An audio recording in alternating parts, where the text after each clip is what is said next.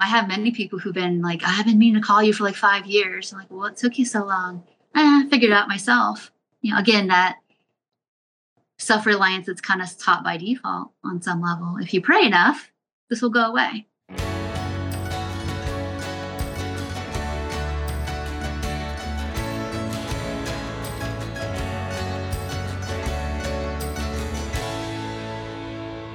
Welcome, everyone, to Reclamation Podcast, a Be Emboldened initiative. If you are new to us, I am Naomi. I'm the founder and executive director of BE, and we exist for those impacted by religious trauma.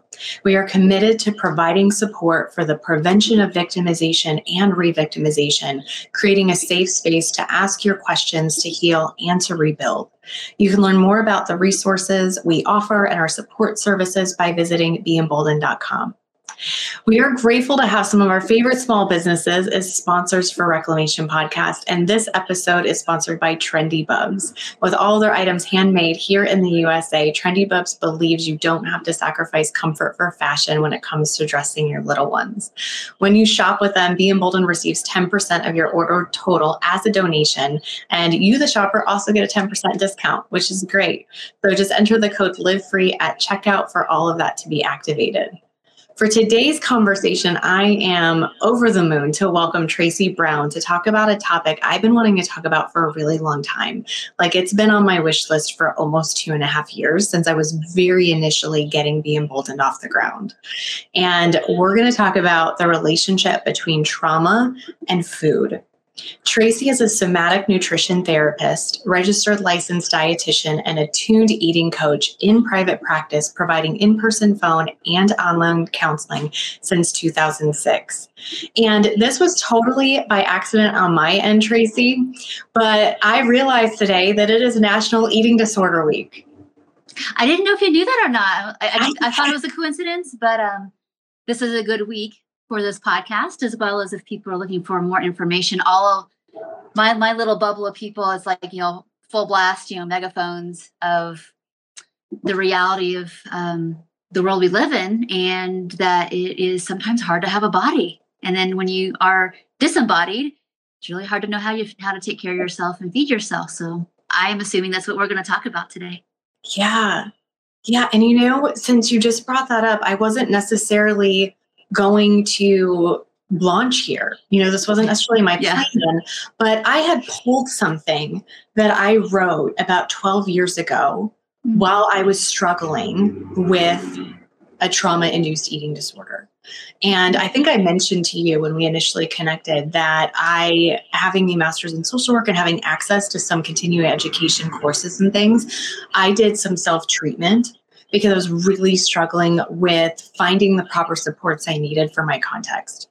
And part of what I did was answer a series of questions, and I wrote down and had emailed myself the answer to those questions. I still have it. Mm-hmm. And so in preparation for this conversation, I was like, I'm going to go back and read that. And if you don't mind, I'd love to read 2 short paragraphs to just sort of anchor where we're heading today. Because I think some of our questions are going to connect to what I'm going to share. Yeah, that sounds really great. Thanks for being willing to share that. Yeah, absolutely. It certainly is vulnerable to do so, but it's very reflective. And I'm like, my goodness, it makes sense to me. And so I'm looking forward to kind of hearing your thoughts and sharing this for our audience of people who likely will also connect with at least aspects of what we're about to talk about. So this is direct quote. I did cut some parts out just for length, but didn't pull out anything because of privacy. I want everyone to be able to hear where I was at the time.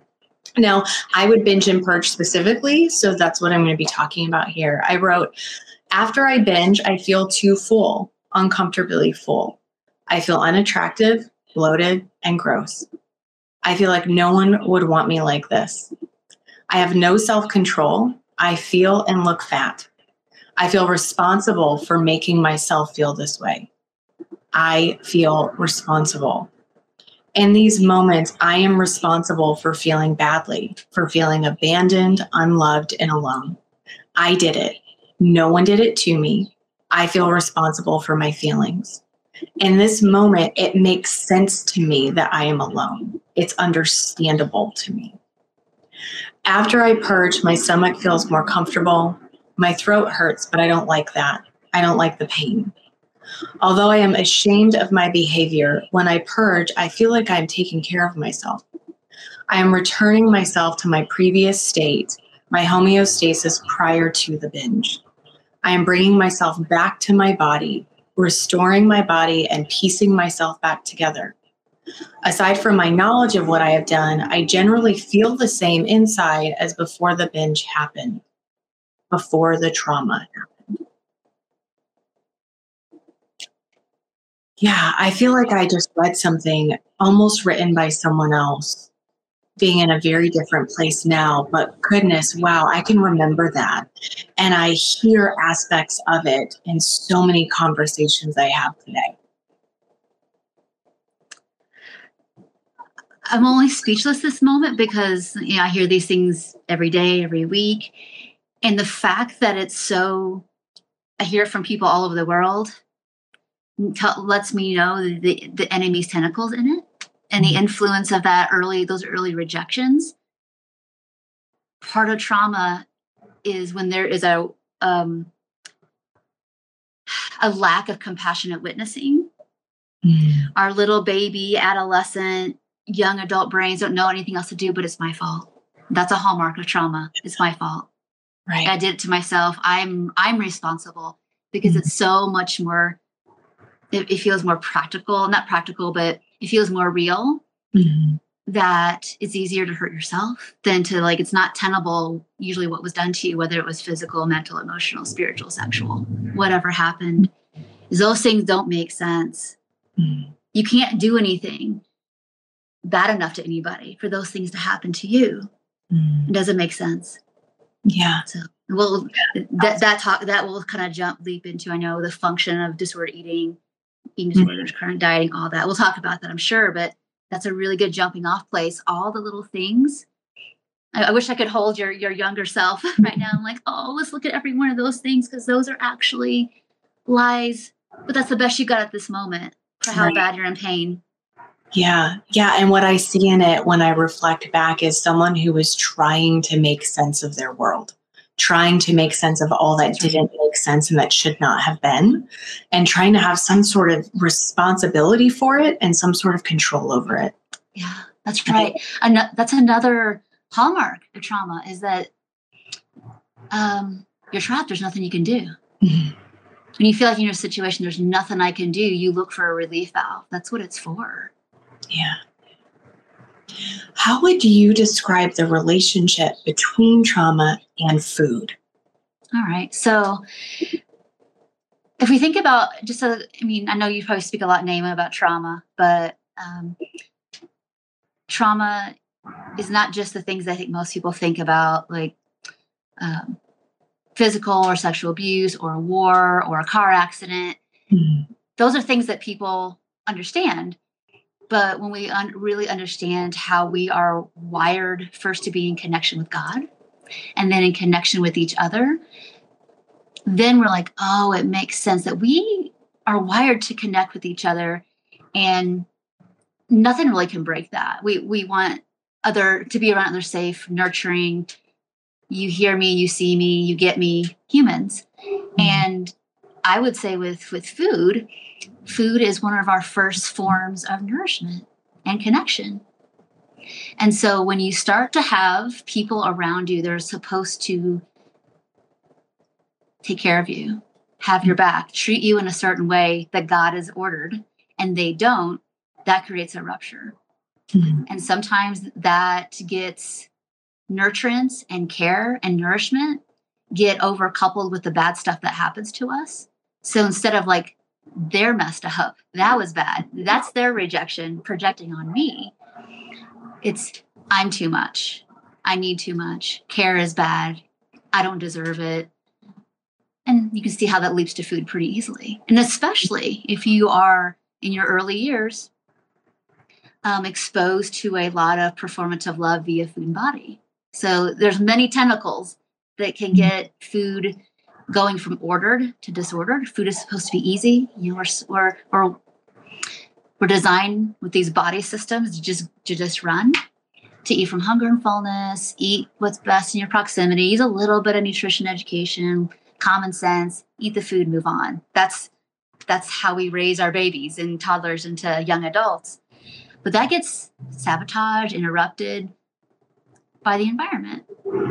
So if you have your environment, which is supposed to be some level of nurturance and care and safety and provision, and those sources of care also become your threat, telling you that you shouldn't really need to eat that. How can you be hungry? You just ate. Or, no, now that you're growing up, you better watch out. Or it could be way more abusive, of course, name calling and being treated badly or differently based on your body size. The list goes on how this gets overcoupled with food and how eating disorders develop. But there is just this trauma bonding with food and body being the threat. Instead of the people being the threat, the institution being the threat, the system or the situation, it's easier to inside myself. It feels like when I eat or I don't eat that there's a threat. Because those get overcoupled oftentimes with the situations that hurt you. And then our culture says, get thin at whatever means you can, no problem. You'll hear that from our culture. You might hear that in your church. I can't tell you the thousands of stories I've heard from people. Yeah, we had small group and the first 10 minutes we're comparing diet notes. Can't get away. So it's just very complex, but you can very, very much look back, and way before you had an eating disorder, and that's my story. I had a whole lot of tormenting rejector. I call them my rejection and fear minions chasing me in my head all the time, way before I personally ever had an eating disorder. It was just inevitable, with my circumstances, family history, all the things, the culture. I look back well, of course I did. I'm surprised I didn't have one earlier. So. Right? Yeah, it makes sense. It's very fair. It's fair for it to happen. Yeah, and I think there can be so much self-condemnation when someone is having a struggle of this nature. It just seems to compound. It's this is fair that you would be in this place. It makes sense. And I really appreciate your application here of trauma bonding. I haven't used it. I haven't heard it used in relation to food, and absolutely trauma bonding is a very real kind of relationship. Usually it would be used in relation to people who will trauma bond. Well, and I thought that was a good word, only because overcoupling is what is that? I have to define that. But it's one thing happened with another. They don't really go together, but because they happen in proximity, that's a better language. They happen so close together. And either more harm was done because of the food to you. Not the food hurt you, but the circumstances with the food. Or, I got some relief. I got something different. It's not necessarily better. It's just different. And there's a relief from the misery. That's what will save me. The eating, the not eating, the purging, the exercising. That'll get it. My body changing. Then I could be okay. Right. And this idea that that's there for you. That's right. Yeah. That's right. So that's powerful. Thank you so much. What eating disorders, or maybe other, as in maybe wouldn't meet all the criteria, just sort of out of what it should be, what it's intended to be, how you were talking about what a relationship with food would look like as we raise our kids when it's healthy and it's safe for someone. But what eating disorders can result from a trauma background? Or like I said, maybe not an eating disorder, maybe just a difficult relationship. I love you put that word, a difficult relationship. Eating should be peaceful. There's not and I know people get really hung up because of their maybe religious backgrounds, but there's no perfect diet. There's no perfect way of eating. And we all, if we are listening, have a way that works for us. Unfortunately, our culture, maybe the church culture, really uses those certain scriptures, and I'm going to repeat them here today, of how you should take care of the body you're given.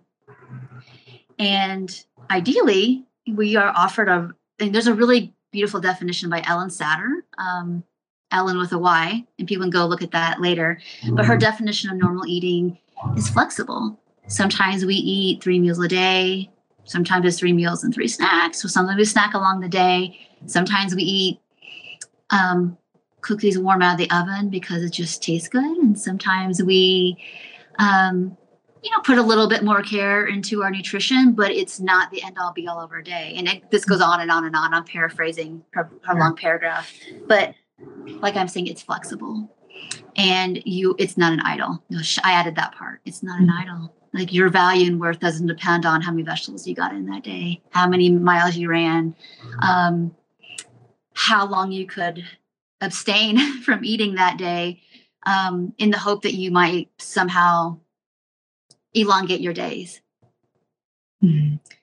That turns into an idol and compulsion. What happens is that when we start to think that I'll be a better version of myself, that I have to eat in a certain way, and fear and guilt and shame and idolatry start to take place in your life, now you know you have some disordered eating. If there's covetousness or jealousy or envy or keeping you up at night, you know that your healthy eating is turned into something else. Mm-hmm. Mm-hmm. When we talk about eating disorders, there's the DSM ones, that we probably all have heard of. But the majority of people who struggle are people in average to lower weight bodies, and probably have all the symptoms. It's just a little more subclinical, meaning like, okay, well, you purge, but you do it once a month versus once a day. Mm-hmm. You binge, or you kind of graze eat all night, but it wouldn't look the same as somebody who can't wait to leave work to go and eat all the food. Mm-hmm. And they can't stop. There's the intensity and the frequency is a little less, mm-hmm. but it's still kind of cyclic, and it really is just going to depend basically on your resilience and capacity and regulation throughout your day and your week and your month, and why you're even doing anything. Mm-hmm. Normal eaters sometimes overeat, but they know what they're doing is intentional and they don't feel bad about it. Sometimes normal eaters, I didn't plan. I waited too long to eat lunch, and I got too hungry, and then I got really stuffed. Again, that's normal stuff. People do that. But when every day is a battle, what do I eat? When do I eat? Did I eat right? What do people think about me? It's disordered, whether you get a diagnosis or not. Chronic dieting. If diets worked, you don't only need one. Mm-hmm. The body is gaining that weight back, definitely for a reason, not because you did something wrong. That's the design. Our cells don't want to die. Mm-hmm. Right. Yeah, it's purposeful. It's very purposeful. You can lose weight, you'll gain it back, maybe plus some, because your body is like, well, that was a rough famine. Okay, let's not do that again. And the moment, it's almost like your body can smell it in the air. It's coming. Our bodies and brains are connected. 80% of our nerves go up to our brain, not down. Mm-hmm. So our bodies are already giving your brain information all the time. And if you have some body memory and some, obviously, brain memory mm-hmm. of the last 10 diets you went on and how that felt, mm-hmm. your brain tells your body everything's on alert. Here we go. Yeah.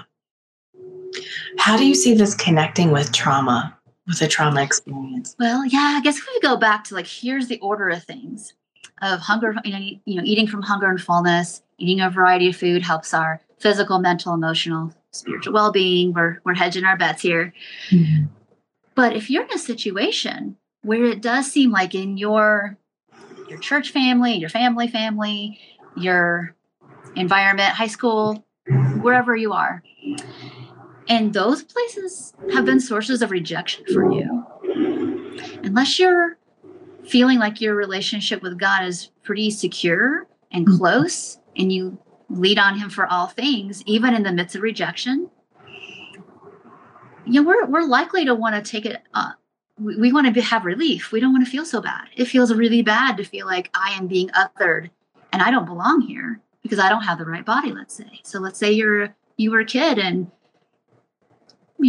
well-meaning people to put you on a diet when you're 10 years old. The messaging there, something's wrong with me. I'm not good enough. My cousin, my sister well, whomever's not doing this, the kids very much understand agenda. They're not stupid. So if you're 10 and you're going on Weight Watchers as your way of going into another transition, which is probably puberty, now you've got two really, really hard things going on at one time. I'm different than my peers. And clearly, this is the way I can please my caregivers. And I have to do this because there's something, now I know something's wrong with me. That just starts to kind of have layer after layer of rejection. And the only way you know how to like get out of that rejection is to get a smaller body. And that becomes now your new neurobiology, becomes now your new even belief system that I'm more love. You know, it's performative love, which is the opposite of God, of course. So, I mean, that kind of trauma is developmental trauma. It's relational trauma. Oh, I'm not unconditionally loved here. I've got to earn it. And that's then if you have those younger experiences, how do you think you're going to view God?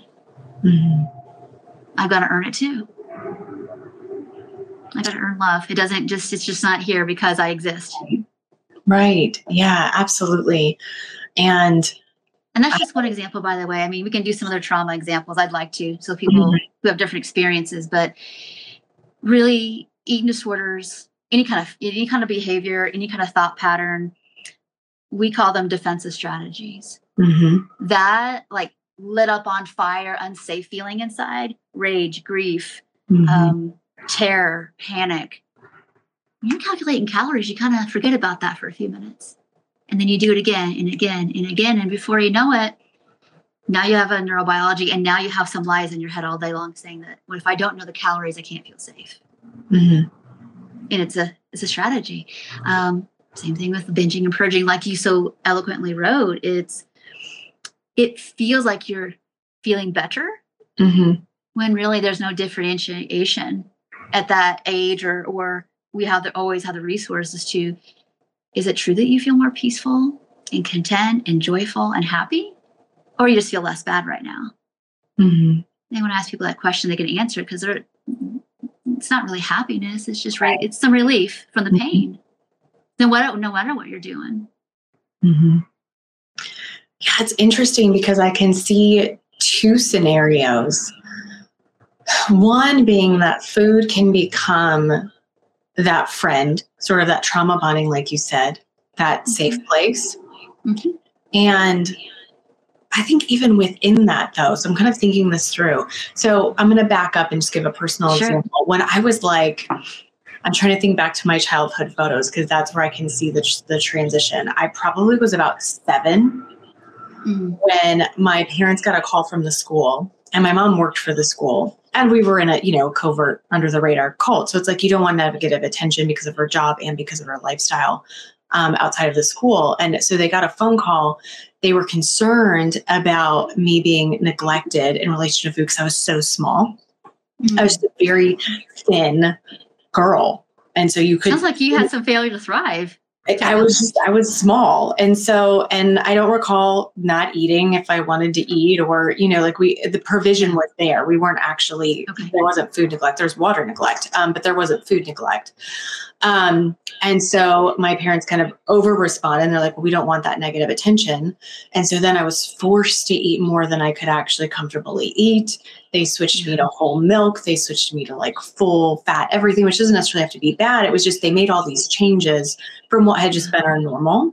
And we always had meat. We always had vegetables. My mom cooked a lot. We had our fruits. We had our carbohydrates. I didn't grow up in a household where we had bad foods, quote unquote. I know it's not necessarily, but foods that would be typically cause where I'd be, I have diabetes on both sides of my family. It wasn't like tons of sugar around her, but we still did get treats, So when I look back, I'm like, it was a very like well-balanced environment with food, which it wasn't a well-balanced environment for pretty much anything else. So I'm like, that was good. That was good.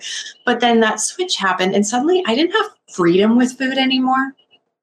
It then became something that was right or wrong. and could also have bigger consequences of getting negative attention or getting positive attention. So that freedom was taken.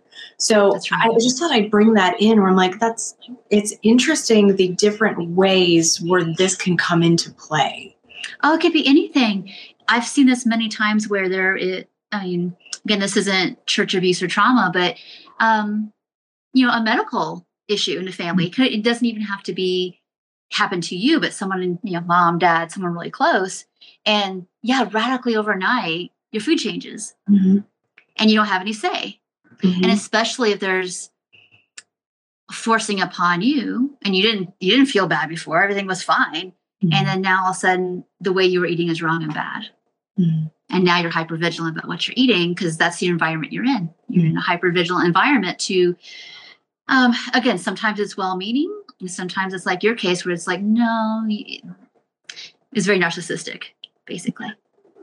Yeah. And so much control because of course then I gained quite a bit of weight and then, I was too big. So it's like, oh my goodness, like where do y'all want me to land here? And so I remember that starting at a very young age of like, you're trying to hit this seemingly moving target. Yeah. Isn't it interesting? So when we see what the actual issue is, it's not about food. It's just it's the tool or the container. So our bodies are this container, the foods and an object that we use to, for your parents, get out of their threat response. We don't want this heat on our family. Right. And poor Naomi, she's the IP, identified patient here. And it's all about fixing her so we're okay.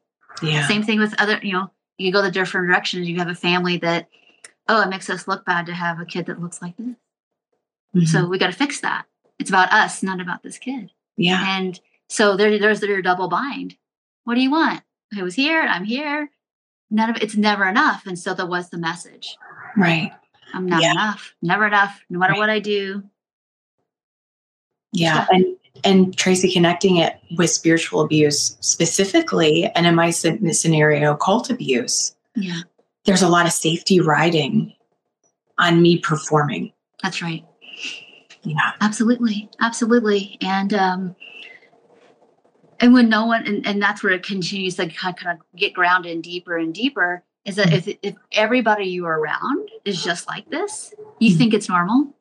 So if everybody around you diets, if everybody around you has these standards, then you're the wrong one. Again, you're the bad wrong one.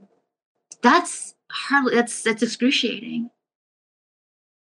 Yeah. And we up the ante to numbness, more binging, more purging, more running, more counting, more whatever, and because this is happening to the body container, it's just not long-term tenable.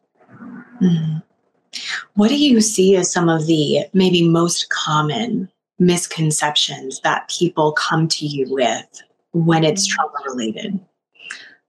Well, I really want to frame this for the whole, anybody listening to this who has been made to believe they have a weight problem, but especially with trauma. People think that we have these physical bodies and that you can get away with doing anything you want to them. It's not true. Our bodies have a way of functioning that's equilibrium and ideal, and has a way, it can just survive, but God didn't put us here just to barely get by in terms of even how we take care of our bodies. And so we're going to have to surrender somewhat of our will to think that, and egoism really, that you can be whatever weight you want. It's absolutely not true. Just like I can't be a different skin color. I can't naturally have a different hair color or height. Extreme measures have to be taken, which then puts your focus somewhere else, and not maybe where your values really lie. But the biggest misconception is that you can tell somebody's health by looking at them. Majority of my client, most people aren't going to naturally be in very small bodies, but everybody thinks they can get one if they just have enough willpower. So the majority of people who have disordered eating disorders, who are chronic dieters, do not have small bodies. And there's so much damage being done in churches, around this idea. It's almost like every year I have a lot of clients who come and go, we did the annual Eat Healthy sermon, at church. And it was the typical, exercise more, eat less. And I'm like, oh my. Yeah, it's pretty typical. And or I think some of the things that my clients see a lot too that kind of like compound some of the trauma they've already had is I understand that most places, unless you're a specialist, can't be a specialist in this area, trauma, eating disorders. And that's okay. But the lack of resources for people who are struggling, and they don't even have a place to name it, maybe in their either it's a safe church community or in their home or outside of that. So again, the more it is seen as not okay to talk about or ask about or seek support about, the more you think, well, again, this is my fault. It's not that big a deal. I have many people who've been like, I've been meaning to call you for like 5 years. I'm like, well, what took you so long? I figured it out myself. Again, that self-reliance that's kind of taught by default on some level. If you pray enough, this will go away. Mm-hmm. Yeah. When you brought that up about churches, it makes me think of the reference to our bodies as temples. And I would be shocked if that wasn't the, focus. Oh, it's always that. I don't even, it's almost like, can't even use that scripture anymore. It's so tainted. Absolutely. And for us to recognize, okay, maybe we don't know really what that means though, in all of these different areas. That's right. So what does it mean? What does it mean as far as how do I treat my body as a temple in relation to food? What does that look like? And for those of us where it's not our area of expertise, like it's not mine, which is why I'm bringing you in. I'm not talking about this by myself. We have other people like yourself whom we can reach out to and say, I don't know how that translates. I don't know what that equates to, especially depending on different people and their needs. And then they absolutely have diagnoses and oh my goodness, genetic things that like, what does this equal to? And like you said, we can't just look at someone and know if they're treating their body like a temple in relation to food or not. We can't just assess that by looking at someone. That's right. And that's usually what happens. What does that mean? It's honor and respect. Honor and respect. That's what I think it means with food and movement. And I love the, I always look at where Paul is talking when he's in the Bible talking about different things. And I know again, I'm going to misquote this. I'm sorry, but I don't know if he was in Corinth or he was in that like Grecian kind of area. I don't know which book it was in anymore, but, I know because of that area, historically, their gig was intellectualism and athletics. They loved it. That's what they spent most of their time doing when they weren't being off the chain, something else, basically. But he's like, he was speaking to those Christians there, and it's like physical. I'm paraphrasing. So activity is of some value, but our spiritual fitness is the most important thing. So nobody says that like exercise isn't great. Some people kind of take what I'm saying, like, what do you mean? I can eat what I want. And it doesn't matter what I weigh. We're not saying that. It's our bodies have a design, everything's is in its image, but it has a design and it's not going to be the same as somebody else. If you and I ate the same thing, we would still look different no matter what, because we're different enough. And that's what God wants. And so it's not saying that like movement isn't important, or that we call it eating competency, eating a variety of food, eating enough, taking good care in general. But taking good care also means having fun and eating play foods and not getting hung up and trying to control anything. Can't control your body size. You can try, but it ends up taking control of you. Because when that starts to become your idol and has a lot of emotional charge to it, then you start projecting on other people. So it damages your relationships. You don't think it is, but it does. Yeah. How prevalent do you think these trauma-related disorder eating or eating disorders, how prevalent do you think it is? Well, the research in the last 5 years, I looked up some stuff. I have a course that talks about these things, but it's a little older. So I was looking up some things, and they're finally saying like, well, probably over the course of all people have diagnosed eating disorder, which is just the people who actually come and seek care, probably 50%, like PTSD, for real, like identifiable stuff. But everybody I work with for the last, I'm in year 17 now. And I put myself in that category too of, my parents, like they provided, like food, shelter, they were involved in my stuff. But half of my family was nitpickers, super judgmental. The other half of my family, they don't do emotion. That was very damaging to my sense of like, how do I do life? Who do I reach for? Who is safe to talk to about what? And eventually I just became very self-reliant. Everything's about, I'm in control of everything. And that is everybody. Some level of rupture and safety in relationships. And that ends up, and especially if that happens in a religious sense, it's like the people you should be like, everybody around you is seeking agape love. They're just ascending as culture. So that becomes unsafe.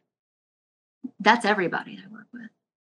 You got attached to something. Either you're attached to like safety or you attach to something, diet culture, that at least it seems like it makes sense. If I do X, I get Y.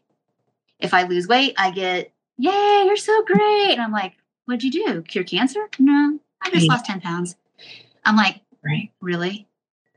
You didn't preach the gospel that you didn't do anything. You lost. And our culture champions that of you're going to be happy. Then your problems are going to be fixed. You're going to have those relationships and the depth of the relationships that you want. And let's pause and think for a second how powerful that is for someone who's experienced religious abuse, because they've lost relationships. And then they're trying to connect, but they're older in life and it's harder to do. We're not just thrown into these places like school anymore where we're like, okay, we'll work it out with people. And so we're trying to connect and then we're trying to get depth. And that just takes time and it takes vulnerability.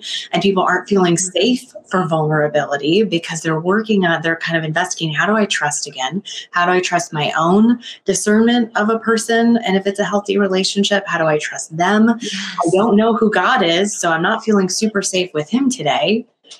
And it gets really messy really fast. And so absolutely, we look at our culture and all the messaging that comes through there and we connect it with relationship with food. It's like, yeah, it makes sense that this happens and that it becomes a very, very messy relationship. Yeah. I think you said something though that is a doorway in for some people. Is that if you've got religious trauma and just people aren't safe, God's not safe, I don't know what to do about this body container that I have to put up with too, that not only I don't meet the cultural ideal, but inside is on fire. And I don't even know, I can't differentiate those feelings and sensations right now. And when I go to eat, they get worse. You can see how easy it would be to like, this is what makes me feel better. And then connect with those kind of people. Bad news is that if you connect with people doing the same thing you're doing, they got trauma too. And but it feels so familiar. And with trauma, we do kind of back until we have more healing, get drawn to people who have similar stuff. And for a while that works, but when people start growing, it's going to fall apart.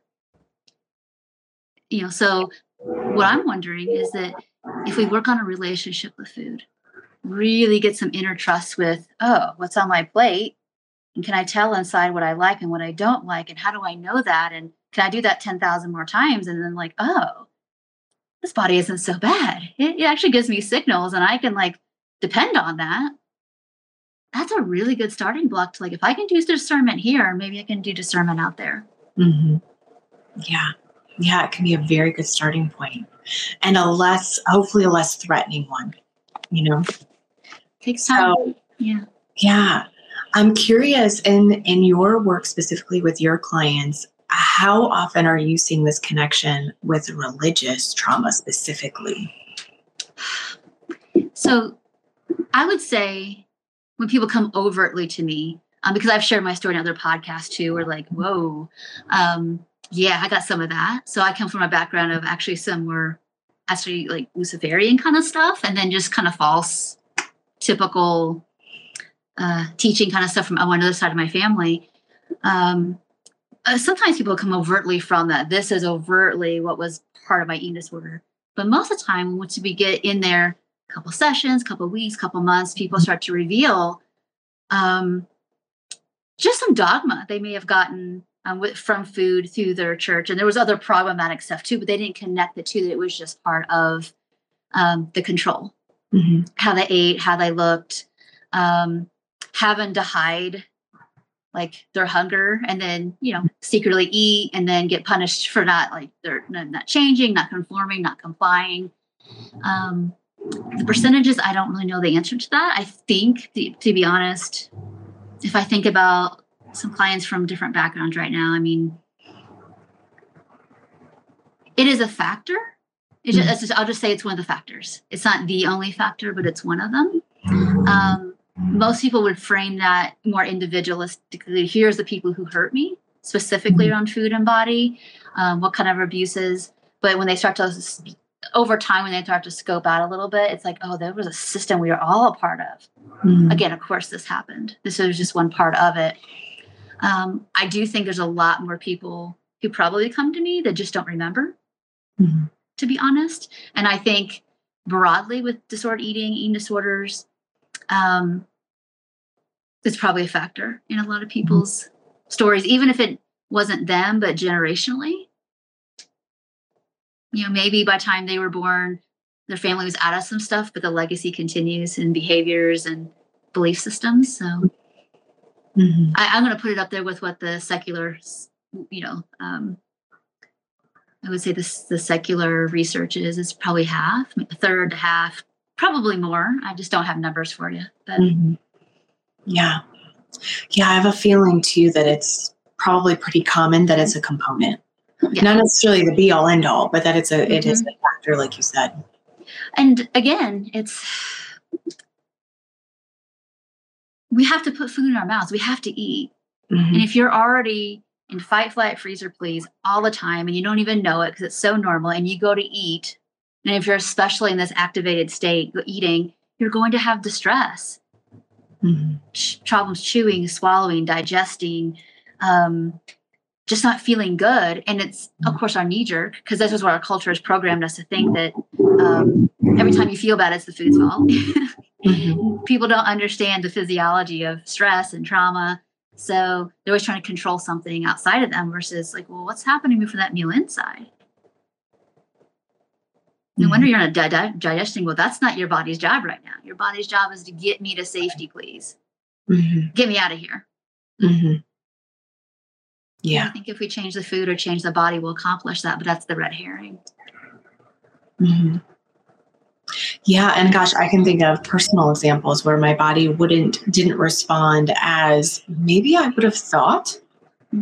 My, lack of education at the time, where say periods of high stress, I tend not to feel hunger, which makes sense. And that's normal. And that's totally normal. So, yeah.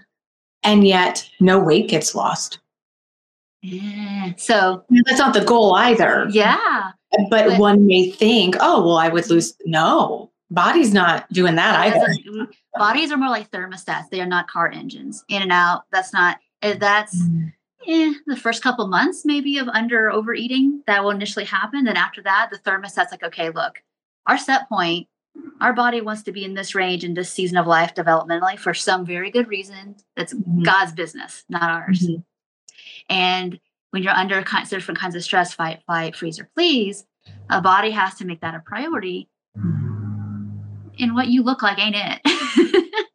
So we don't digest as well. Some things go into hibernation, not full on like you're like a bear and not conscious, but the body wants you to survive. It's more survivable to weigh more than to weigh less.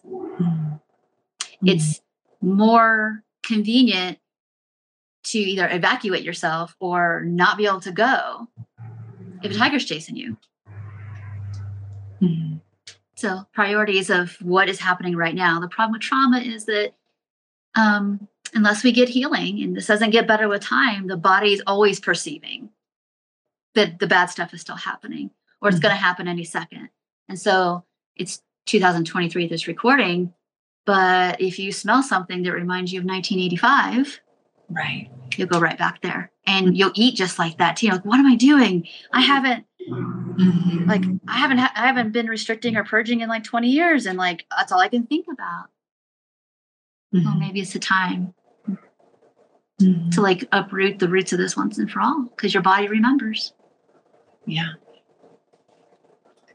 For anyone who's watching or listening and some of this is resonating with them, they're like, ooh, yeah, like this hits home. I can relate to some of this. What initial steps could they take towards some initial healing and redefining in their relationship with food? Again, being such an important area of life because we have to have it. We can't permanently avoid our relationship with food. So yeah, what are some initial steps that they could take, maybe even beginning at home on their own? Yeah. Start to get some, so important to help yourself kind of get unblended from all of that. It's my fault. I made all this happen. Nobody chooses an eating disorder. And before you know you're in it, by the time you know you're in it, it's too late. Now you're in it, basically. So there's some really good books. There's some good podcasts. I'm actually going to share with you, Naomi, after we're done, kind of a longer list, but I'll just name a few things. Please do. I don't personally have a podcast, but some books that I do recommend to people. I made a little list here. So Life Without Ed by Jenny Schaefer. It's a really good, quick little, actually kind of with exercises memoir, but it's one of the few memoirs. It's not provocative. It's not like triggering. It's just like, this is what Ed said in my head today. And learning how to differentiate you have a self, you have an identity, and all this other stuff is, it thinks it's helping you and protecting you, but it's not you. All right. So that's a really good book for understanding that concept. Jenny Schaefer is her name. There's a book called Breaking Free from Body Shame. And Jess Connolly. And again, I don't know these people personally, but it's a good one for like learning how to see that constant body reclamation projects.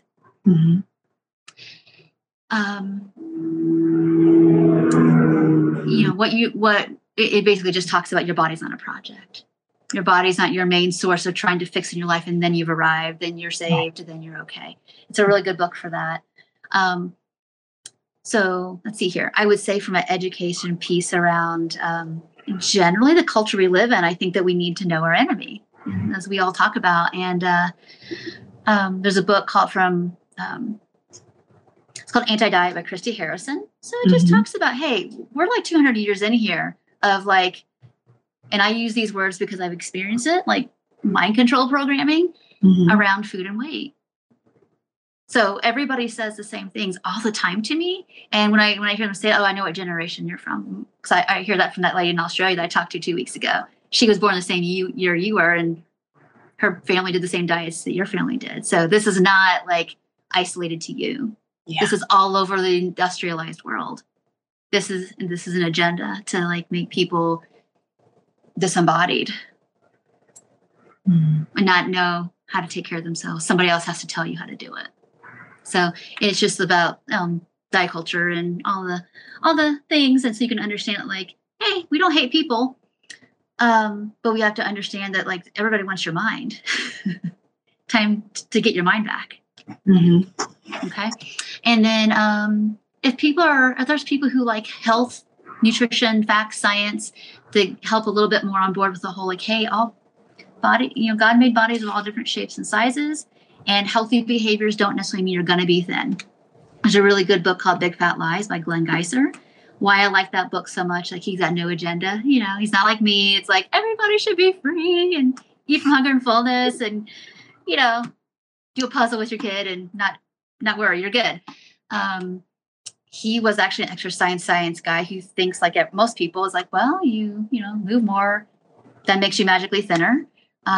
But he was I like the backstory of this so much. He was in this cardiac rehab center with all these older folks who had a heart attack, and he was monitoring their health, heart fitness back from their heart attack. And he started noticing like, wow.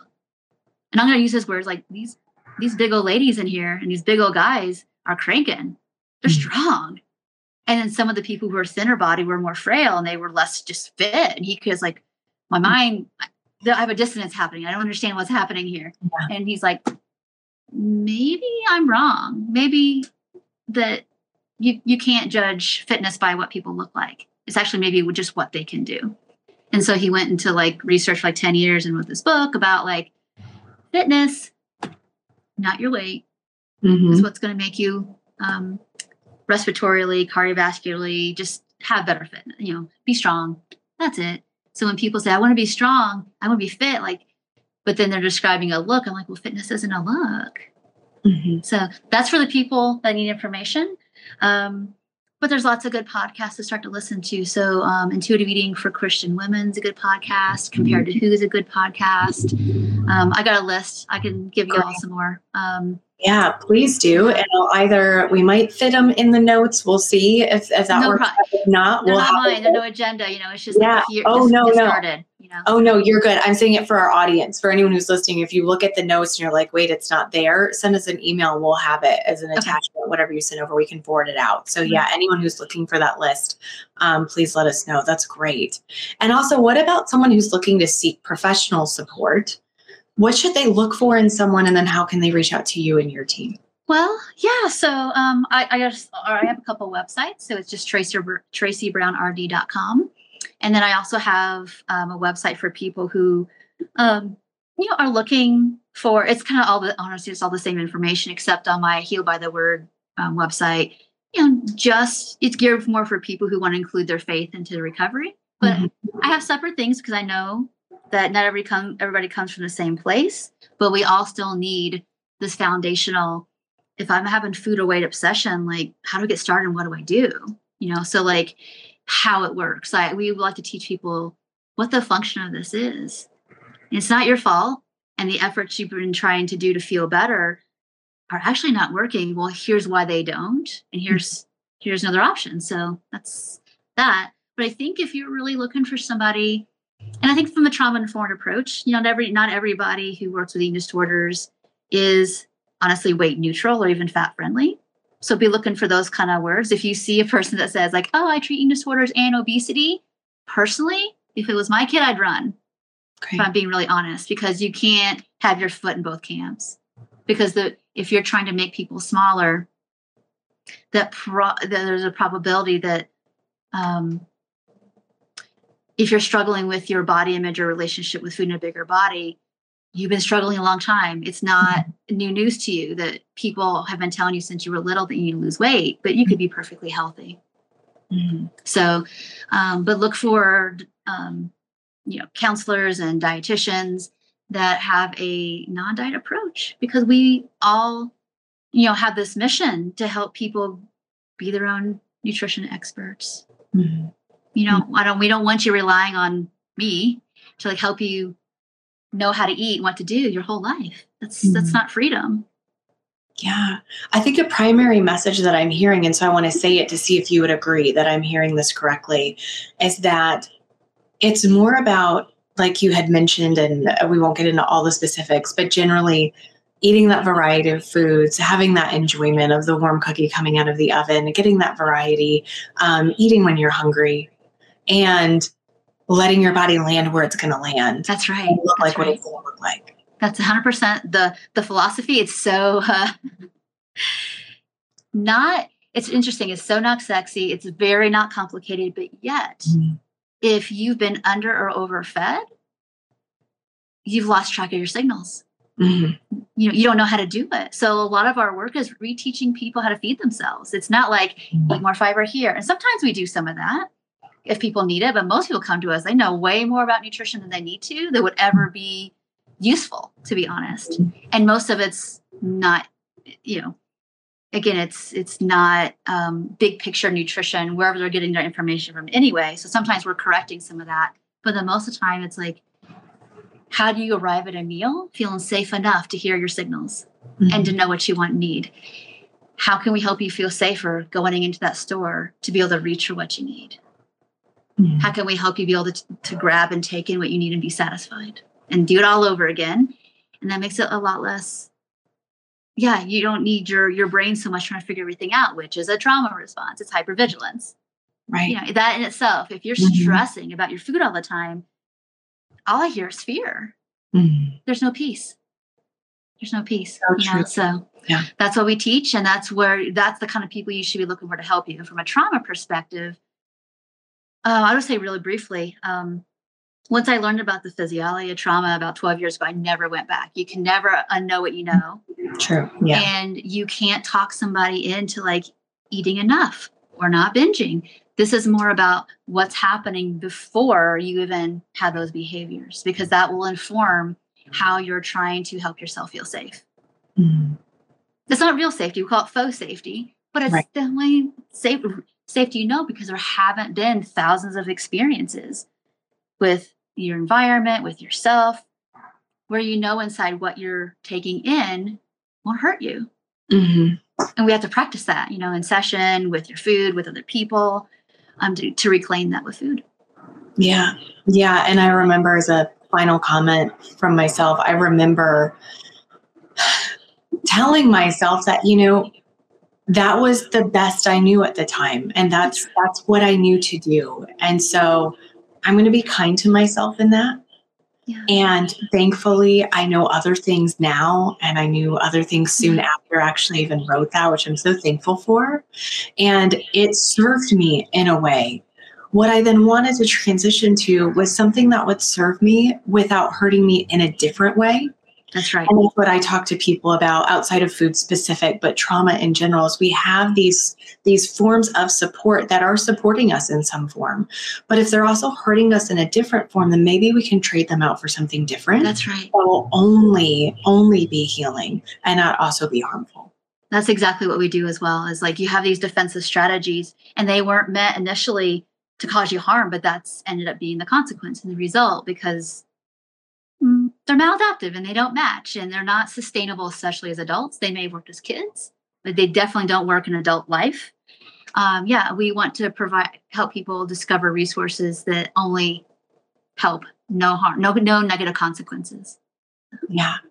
Tracy, any final words of encouragement for anyone who's listening or watching, and they are someone who is struggling with their relationship with food in conjunction with their trauma experience? Absolutely. I hope just people can give themselves some compassion, some mercy, some grace that, again, you didn't choose this sort of eating, chronic dieting. You were only doing, like Naomi said, like, you're only doing the best you could in the circumstances you were in and in the environment you were in.